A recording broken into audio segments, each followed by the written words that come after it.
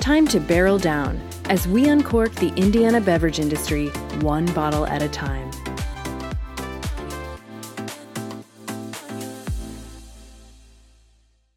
Good morning, Pop Swirl listeners. I'm so excited to be joined by one of my dear friends, Miss Hannah. Hannah, good morning. Good morning. How are you? Oh, I'm good. I'm a little chilly. It's kind of the end of January. It's hard to believe that the holidays are out of here and we are prepping for Valentine's Day. How silly is that? Yeah. And Hannah, go ahead and tell our listeners which winery you were with and what your role is.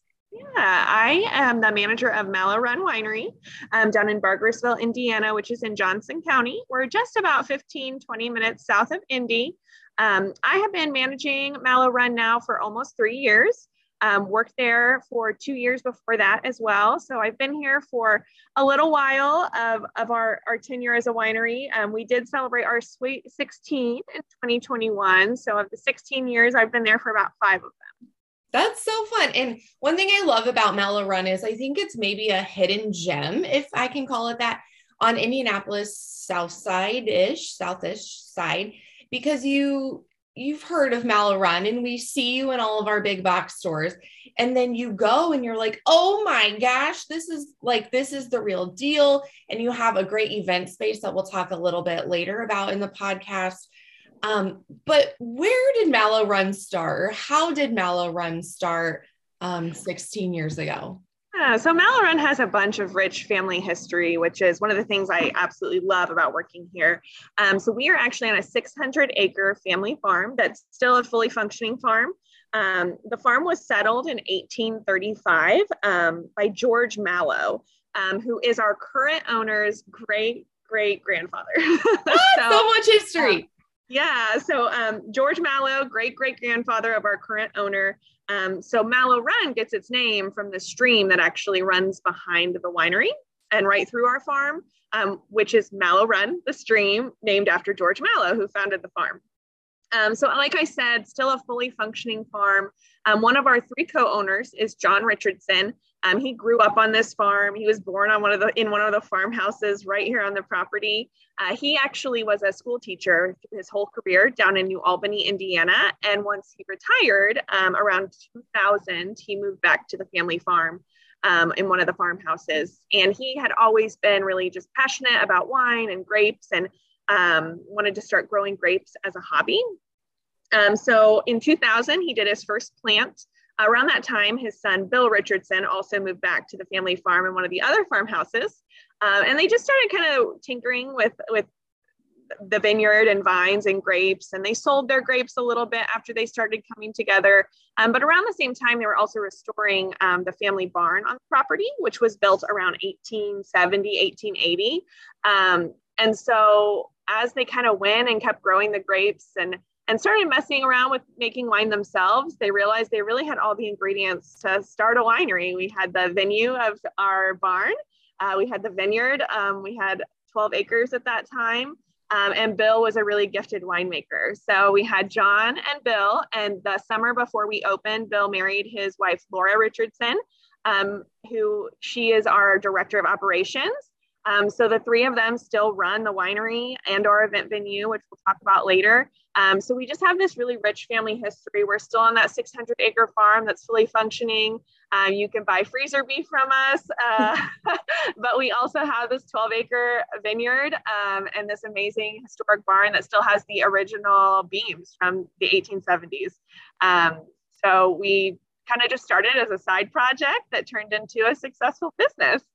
And I love that because I love how Mallow Run is so family oriented. I mean, even though you are not maybe directly family, I feel like your staff has always kind of welcomed, especially when I've come or when I've needed something from you guys. It's always absolutely right away. You know, how can I get it to you faster? And I just love that family atmosphere of Mallow Run. And I think that really shows in your tasting room with your tasting room staff and obviously, you know, with you as the manager, right? Yeah, absolutely. I think just by being ran by a family who, I mean, they live on the property, they put their blood, sweat, and tears into this business. And you still see them here on the weekends, during events, during our concerts. Bill and Laura are still down in the shack. John is running a register in the tasting room. So they're here and they're present. So it does just make the entire staff feel like a family. It's rare that you get someone who hasn't worked here for a decent amount of time, because once you come, you just kind of fall in love with it and fall in love with the people. Yeah.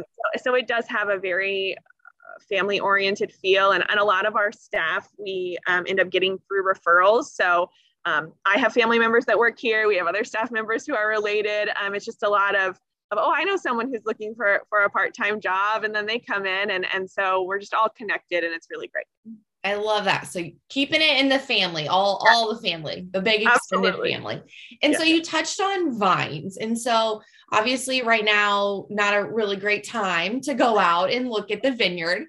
But we're soon going to be looking at spring, and then spring comes summer, and late summer, we'll think about harvest, and the cycle repeats itself. And so just give a quick overview.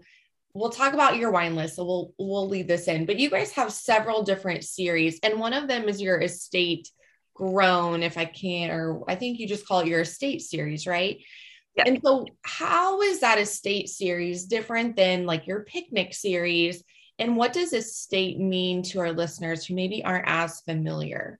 Yeah, absolutely. So our estate wines are going to be made from 100% estate grown grapes, which are grapes grown on our property. So we have 12 acres of vines, and we grow 11 different types of grapes.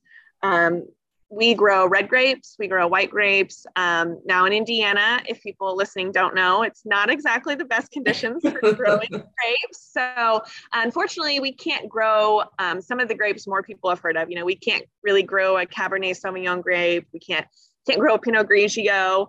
What we grow in Indiana are called hybrid grapes. They are descendants from grapes like the Chardonnay. We've grown Chardonnay in the past, but they are hybrid by combining with a different vine as well. So they end up coming out sturdier, hardier, and they can survive those crazy Indiana winters and crazy monsoons. And it's just, you never know what you're going to get. You're going to get a dry spell. You're going to get a wet spell. It's all over the place. So we can only grow hybrid grapes. So Chardonnay were the first grapes that we grew back in 2000, were our first plant. Unfortunately, those are the only vines we did have to replant. So unlike places like California, where you can have ancient vines that have been growing for hundreds of years, we were really fortunate that we got about 14 years out of our Chardonnay vines, and then finally had to replant just a couple years ago.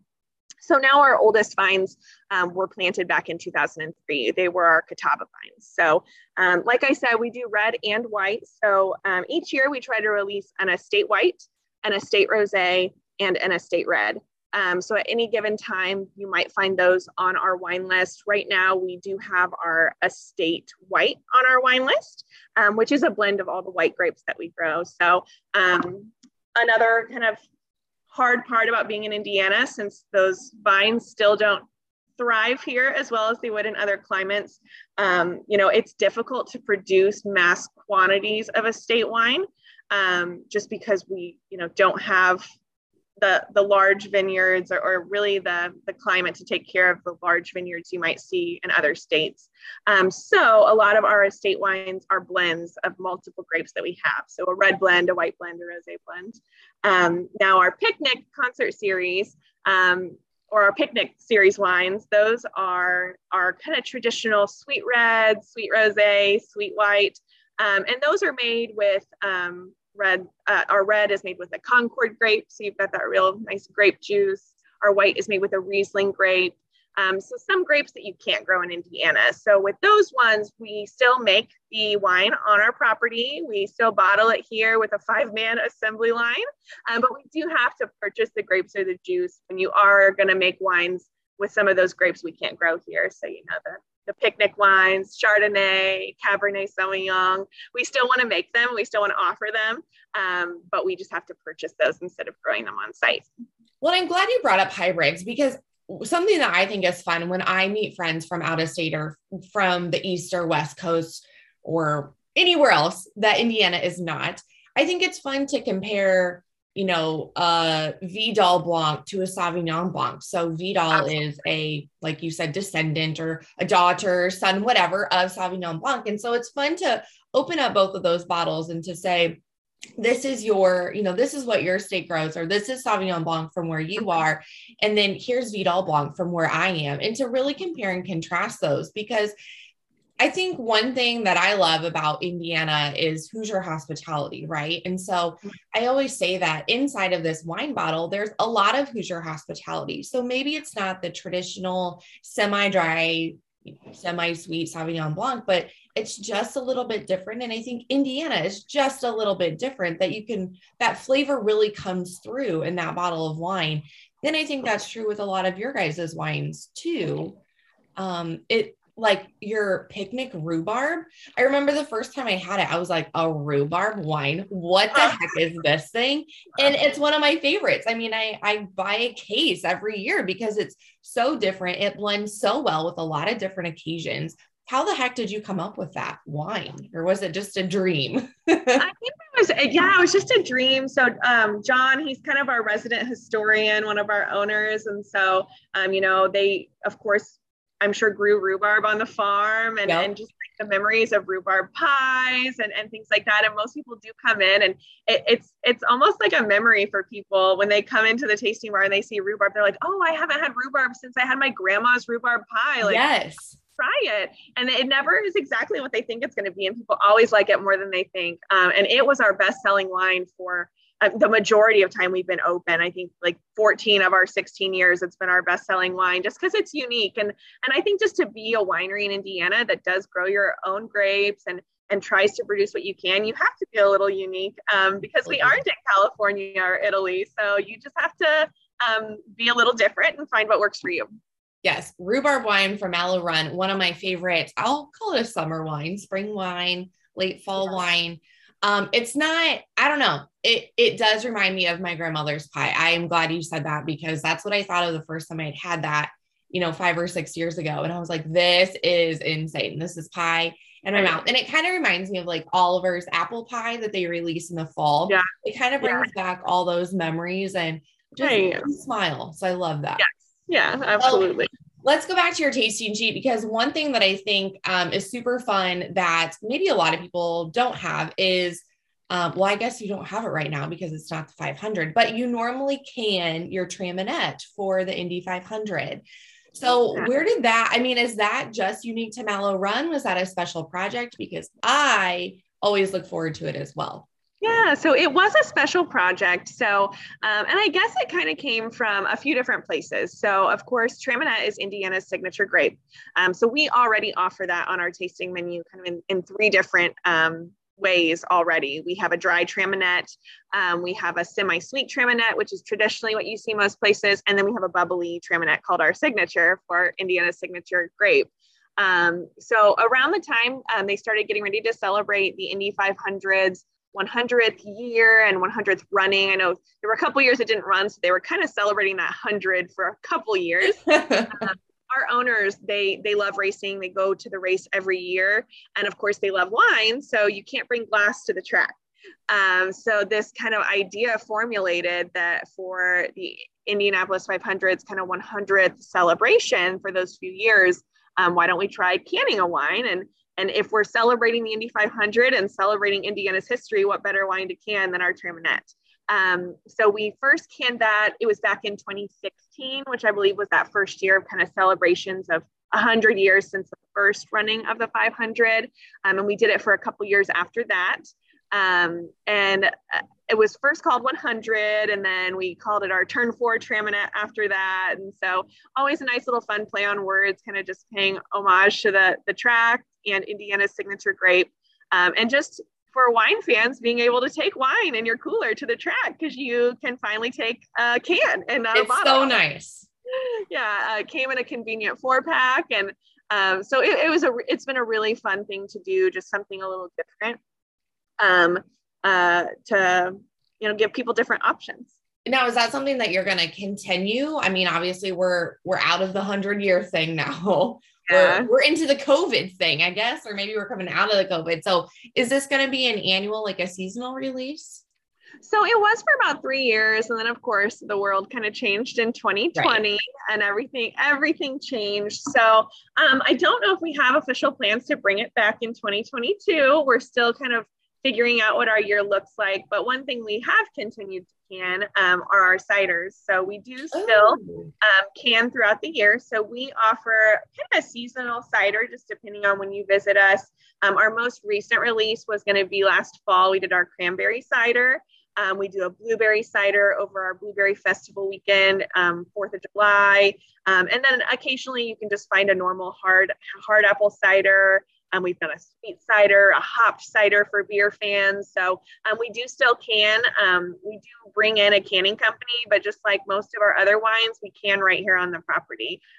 So we will definitely still continue canning because it's just a fun option for people who come in and they're like, well, I don't really drink wine. So it's nice to have something else to let them try. Well, and it's different. I mean, it's not, we've talked a little bit about mead on the podcast too. So it's not a mead, it's not a wine, it's not a beer. It's just somewhere in the middle of all of that. And it's great that, you know, it's still done on the property, still done at Mallow Run. I think that's really special. Yeah. And I know summer feels far away, but it's nice to have those canned options, not just for the 500, but for boating and camping. Just not having to bring a glass bottle places is just a game changer for those outdoorsy people in the summer. And I mean, okay, everybody loves a glass wine bottle, right? It's so traditional. It's fun packaging or labels, but they're so doggone heavy. I mean, I go on vacation and I'm like, ooh, I'm going to bring back this, 3-pound bottle of wine. And then all of a sudden my suitcase is 6 pounds heavy. And I was like, okay. So how many times do you take a bottle of wine on a trip and then realize you didn't bring your wine opener? Oh, shoot. No way to uncork it. So the cans definitely come in handy. Yeah, something fun and different. I love that you say that because I have like a little bag in my purse that I have like Kleenex or pencils in, and I always used to keep a wine opener in there. Yeah. And I would, you just go to the airport and you don't think about what's in your little bag. And like 3 or 4 trips in a row, they were like, ma'am, you need to come over here. And I'm like, what the heck is in my purse? And of course they pull out the wine opener and they're like, because it has the little knife on the end and the screwy guy is a little pointy. Everybody here has got to know what I'm talking about. I'm like, yep, sorry, guilty. Yep, just take it. They're like, do you want to ship this back? And I'm like, yeah, let's ship back a $2 wine puller. It's so funny. Puller. So anyways, side note, funny story about me. So we're looking forward to summer. I mean, it sounds a little crazy being the end of January, but I mean, it's going to be here pretty soon, or maybe people are going to start getting out because we're tired of being cooped up. Weather is going to start getting nicer. So if we were to come into Mallow Run, kind of walk us through the tasting experience. Do you have flights? Can we purchase by the glass? Do you have to pay for samples? Walk us through what that's like. Yeah, so coming in our tasting room, we are open noon to 6 every day. Weekends, Monday through Friday, noon to 6. And every day we offer complimentary wine tastings. We worked super closely with the Johnson County Health Department to kind of determine where we're at in kind of things. And we're always watching it. But as of this moment, our tasting bar is open, which is something our customers are just so excited for. So we are offering our complimentary wine tastings at the bar. So you'll come in, you'll hop up to the bar. It's first come, first serve. You just find a place and our awesome staff will come in and help you figure out what you want to taste. So, our wine list, dry to sweet. We've got a little bit of everything: dry white, dry red, dry rosé. We've got 2 different sparkling wines. Our cider is available for tasting that's canned, semi-sweet to sweet wines. And they'll help guide you through, which wines you'd like to pick just based on what you normally drink, or if you want to try something different. So complimentary wine tasting every day. After your tasting, you're welcome to buy wine by the glass. You can also buy by the bottle to enjoy here as well. And of course, buy to go. Now we try to keep something going on all year. So even right now in the middle of January, we have what we call our winter warm-ups. So we do a soup meal on the weekends on Saturday and Sunday. We have a basement and an enclosed patio that's heated. And guests can come in, and after they choose their wine by the glass or by the bottle, they can head down to our heated patio, listen to some music, and have a soup meal with some delicious soup, some like fresh baked bread, and drink their wine. So it's just something fun and different. It's definitely more low key than the things we do in the summer, but it's so nice to have something to do in the winter. You know, January, February, March, there's not a lot going on. So just to be able to get out of the house, to have some soup, have some wine, listen to some music. They've always been super popular. We're so glad to have them back this year. So those will run through the end of March, our winter warm-ups. Love that. Yeah. And maybe for our listeners who don't live in Indiana, you guys are available on Vino Shipper, which is a platform that I feel like I talk about in every podcast, but we love it because this allows, anybody to, well, not anybody, allows a lot of people to enjoy Indiana wine that live in and outside of Indiana, right? And you guys are available on Vino Shipper too.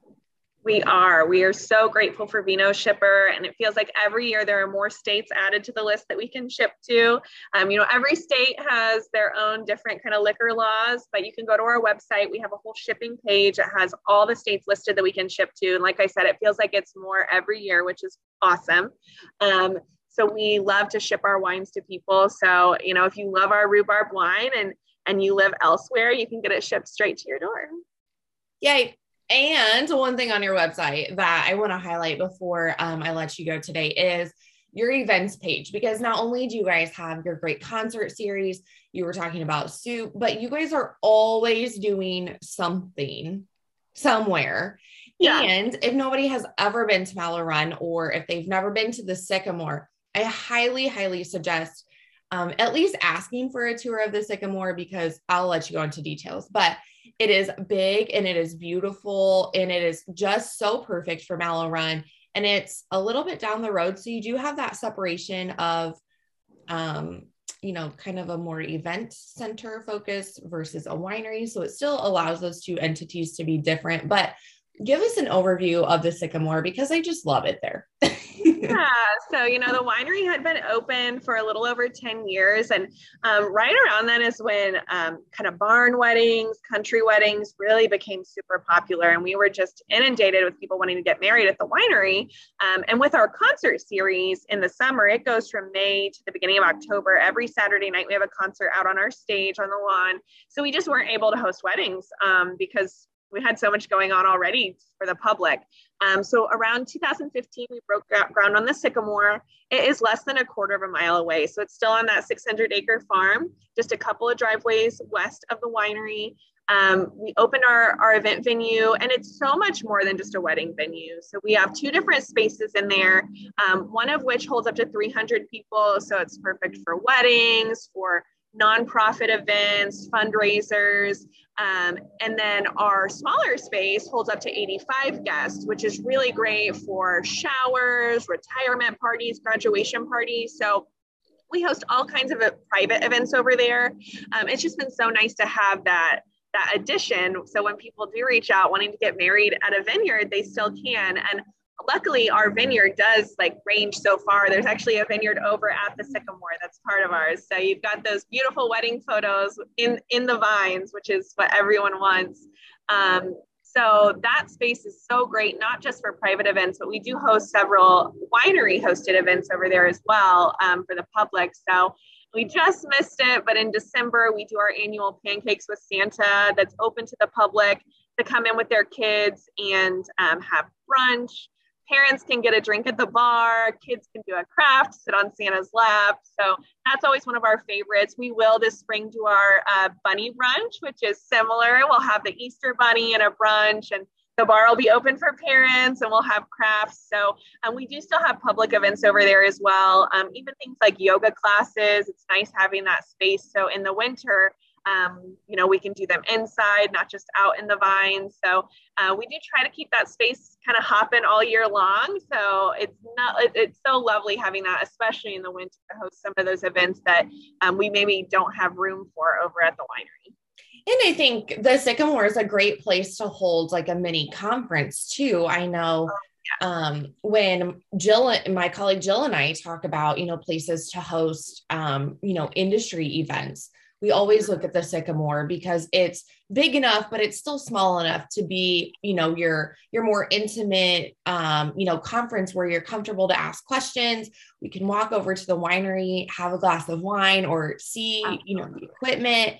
So if you're looking for somewhere like that, I think the Sycamore is a great option. Again, just on the south side of Indianapolis. Yeah, it's a nice central location. We've had several different businesses do, trainings, or now that people are getting back in the office, team building activities there, conferences and meetings. And then they usually do pair it with maybe coming over to the winery at the end and doing like a tour and a tasting, so they can kind of have that group feel of finally being together again back in the office and getting to do an outing and having fun. So we love kind of like customizing those days for people, like meeting for part of the day, food, fun for part of the day at the winery. So we love customizing packages like that for businesses who are looking for something for their employees to get out and do. Love it. And one thing I'm excited to get out and do, hopefully, we'll say in October, is to join Malo Run in Spain and Portugal. This looks like a trip of a lifetime. I know we're still a little ways out, but kind of give us a shameless plug, because I literally texted my husband and I was like, hey, what are we doing October 4 through 16? I have an idea. And he always knows that I'm up to no good when I have to ask, 9 months in advance what's happening. So give us an overview. Are you going? Who's going? What the heck are we going to be doing? So this will be our second trip as a winery. So we went to Italy in 2019 or 18. 2018 was the Italy trip. So the Spain and Portugal trip originally was planned for 2020, got pushed back again, and now it's planned for 2022. So on these trips, it's incredible. We worked super closely with a travel agency that is actually owned by someone who has worked at the winery. So she loves wine just as much as we do. Fun. Yep. And she helps customize the itinerary for us. So they're going to take you guys to different wineries through Spain and Portugal. Our owner, John Richardson, who has traveled kind of all around Europe, learning about wine and wine tasting. He's always on the trips, just to, of course, taste the wine, but then to kind of mingle with our customers and help them learn about wine and learn about the differences between the wine they might get at Malo Run and the wine they're going to get at these historic, old, like ancient vine wineries. So John Richardson will definitely be there, and fingers crossed I might get to join. So I'm kind of like you. I'm like trying to text the husband, like, okay, like we got it's official. The trip's in 2022. Let's do it. Oh, I love it. But some people do have to stay back because the winery will still be open those weeks. We'll Somebody has to work. But yes, definitely check it out. It should be on our website if you're interested. The travel agency, The Greater Go, is who we're doing it through. Like I said, the owner has worked at the winery for several years, so she just loves wine and travel, which is perfect. So she's a great host. So definitely reach out to her for more information if you're interested. So, the Purdue Wine Grape team hosted this trip. I think it was in 2017. We're something similar, not at all what you guys, okay. It's something similar to what you're doing, but I noticed you guys start in Porto, and I studied abroad when I was at Purdue. So I did the whole Europe thing. I traveled every weekend, and I'm very, very biased to Italy, and I always will be because that's where I stayed. But Porto is a close second of my favorite places. It is so small. It's quaint. We went up to Sandeman, and it was the most gorgeous view I've ever seen. And so when I looked at your trip first and saw that you guys are spending 3 nights in Porto, I was so excited. So 3 nights in Porto, 3 nights in Lisbon, 1 night in Evora, and 2 nights in Seville. I mean, this trip is going to be amazing. You're going to get to see so many different places, try so many different wineries. There's time for you to just kind of be off in your own group and sightsee on your own. So it's a nice mix of kind of group activities and alone time to do whatever you like. I feel like it's just structured enough. And when we were deciding on a destination for our second trip, it was so hard because, like you said, Italy is just like the perfect place to go. Yeah. But we started looking to all these other places, and we really want to kind of expand everyone's kind of knowledge and what they know about wine in different parts of the world. So we're super excited to go to Portugal and Spain. And our hope is to continue to do trips like this, hopefully about every other year, and open them up to our customers to join us. So we'll see where else in the world we can explore in the next few years. So if I'm a customer of Malo Run or another Indiana winery, and I don't know a lot about wine, can I still join you in Spain and Portugal? Absolutely. The trip is open to anyone and everyone. We want people to go and learn more about wine and have a great time. And that's what we intend to do too. And get to know our winemaker, John, in the process. He, like I said, he is the history of this place. This is his family. He's the heart and soul of what created this. So spend 10 minutes with him, and it's just so much fun. So spend a couple weeks with him in wine country in Spain and Portugal, and you're going to have the time of your life. Well, Hannah, I hope to see you there. We'll knock on wood. We'll hope the stars align for us. And if not, I will be to Malo Run so soon. But Hannah, thank you so incredibly much for joining me on the Pop Swirl today. It's been so fun to connect or reconnect with you. I mean, I haven't, since we missed a couple of years at Wine Festival, I haven't seen you for a little bit, but obviously we lost no time in the time that we didn't talk. So thank you so much for having us. This is such a great podcast, and we're so honored to be a part of it. And hopefully we'll get to come back on again sometime in the future. Yes, girl. You just let me know. Maybe we can do like a live from the track if you do your that again. Wink, wink. Yeah. All right, Hannah, you have a great day, and I'll be seeing you so soon. Thanks so much. All right. Bye, girl. Bye.